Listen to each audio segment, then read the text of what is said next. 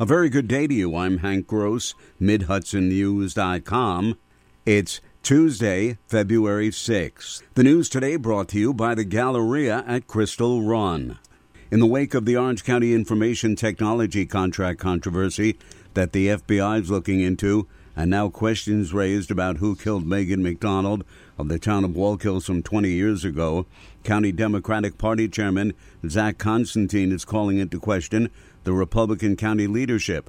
An in-depth investigation by USA Today raised the questions as to if certain county officials might have played a role, possibly stalling the investigation into the death of Megan McDonald. In light of those revelations, Constantine says it's time for new leadership. Leaders that, on a political level, can do more than just sort of complain about problems, who can offer real solutions to some of the more day-to-day concerns that Orange County voters have, but also folks who can be trusted to behave ethically, to lead with integrity, and to really represent the needs of individuals in this county in a way that I don't think our current county administration is doing at all. Constantine said many of Orange County's GOP leaders have become, in his words, complacent. Sullivan County officials met behind closed doors on Monday, attempting to determine why the county's Head Start program shut down abruptly. County Legislature Chairwoman Nadia Raj was among those meeting. There are continuing discussions with various agencies to see what we could do to support the Head Start agency and to get it reactivated. So it's just been a long day, long process, but we are doing everything we can to provide this much necessary, much needed service to our residents and our children in the area. Raj says officials are still trying to figure out why the program shut down. A Newburgh Free Academy student sustained what Superintendent of Schools Dr. Jackie Lynn Manning Campbell called a superficial slash wound to his lower leg after two individuals boarded a school bus that was taking students home at the end of the day on Monday. She didn't say where the incident occurred, but said the individuals engaged in an altercation with one student who they appeared to know. During an attempt to remove the student from the bus, the student was injured with a superficial slash wound to his lower leg, the superintendent said.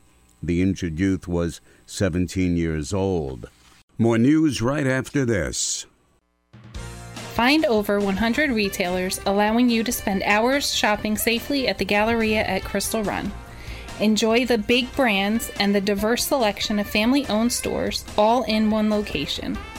The Galleria at Crystal Run offers dining options for everyone with Fuji 110 Grill, Allen's Mediterranean Grill, and Peru Cuisine.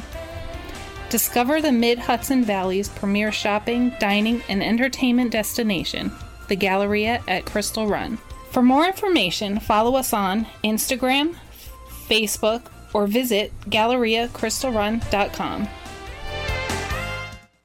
City cops responded to a report of a large number of students fighting in the area of 10 South White Street in Poughkeepsie at about 3:05 yesterday. Many of the youths were identified as students enrolled in Poughkeepsie High School and middle schools that were just a few blocks away. About 25 kids were either engaged in a physical altercation or were nearby observing the fight. When several police units arrived on the scene, the youths continued fighting until the officers got out of their vehicles, at which point the teens dispersed. No youths were detained by police as a result of Monday's fighting. A town of Wallkill man is in the Orange County Jail on bail after he fought with a state trooper and tried to grab his gun from its holster. The incident occurred last Thursday at around 6:40 in the morning when the man, identified as 24-year-old Jari Evans, was walking on Interstate 84 in the town of Wawayanda. Evans was offered assistance, gave the trooper a fake name, and continued to walk away. When the trooper attempted to stop him, Evans resisted and fought with the officer and attempted to take the trooper's gun from its holster. The trooper eventually gained control of Evans with the aid of a retired state police investigator who drove up on the altercation and assisted with taking Evans into custody. He was charged with criminal possession of a weapon, robbery, false impersonation, resisting arrest, and obstructing governmental administration. A Port Jervis man was sentenced in Orange County Court on Monday to 6.5 years in prison, followed by 3 years of post-release supervision on his guilty pleas to criminal possession of drugs and a firearm. It was alleged that police executed a search warrant at a residence in the city of Port Jervis in October of last year, where they found 48-year-old Rakeem Watley cooking crack cocaine.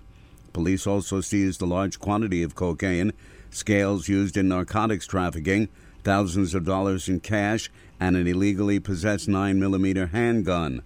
At his plea proceedings, Watley admitted to possessing cocaine with intent to sell it and possessing the gun. A 28-year-old Middletown man was sentenced yesterday in Orange County Court to 10 years in state prison, followed by 5 years of post-release supervision. In connection with his guilty plea to criminal possession of a weapon, Najib Jackson was also sentenced to a concurrent term of 8 years in prison for criminal sale of a controlled substance.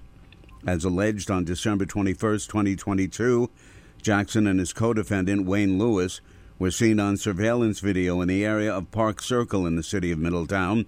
There, Lewis was seen handing a gun to Jackson, who shot another man, striking him in the leg. Investigation linked Lewis to the incident and his arrest. Due to prior criminal history, Lewis was previously sentenced to 12 years to life in prison. I'm Hank Gross, MidHudsonNews.com. The news today brought to you by the Galleria at Crystal Run.